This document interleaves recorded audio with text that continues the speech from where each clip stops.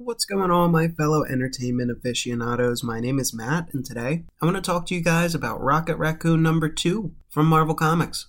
A few Wednesdays back, in preparation for the third installment of the Guardians of the Galaxy franchise, Marvel re-released the entire 1985 Rocket Raccoon 4-issue miniseries as a single volume, and, as a lover of all animals doing people things, I was immediately on board, and issue 1 did not disappoint me, prompting me to take a deeper dive into this collection, which was a process I wanted to highlight and share with everyone on here, as Guardians seems to still be fresh on everybody's mind.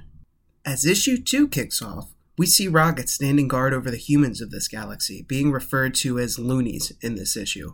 In preparation for an attack in retaliation to his war efforts we saw on display in issue 1. We also meet the players in this toy war, Judson Jakes and Lord Divine, a mole and a snake respectively, who had the last two remaining toy companies, who have been vying to monopolize the entire toy market, which has been a hot commodity for these cuckoo nest reminiscent loonies.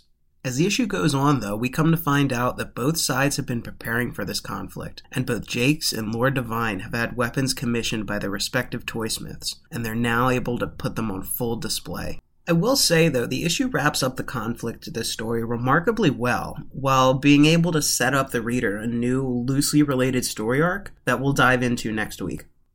Though it's a far cry from the Rocket Raccoon we've grown to love in recent years, if you're interested in checking out some older Guardians-related material in response to the new film, this is definitely a fun way to start. As always, thank you guys for listening, and let me know what you thought of this new issue over on Instagram, at @MainaCards_comics. And tune in to more Capes and Scowls next week, where we'll talk about this week's books.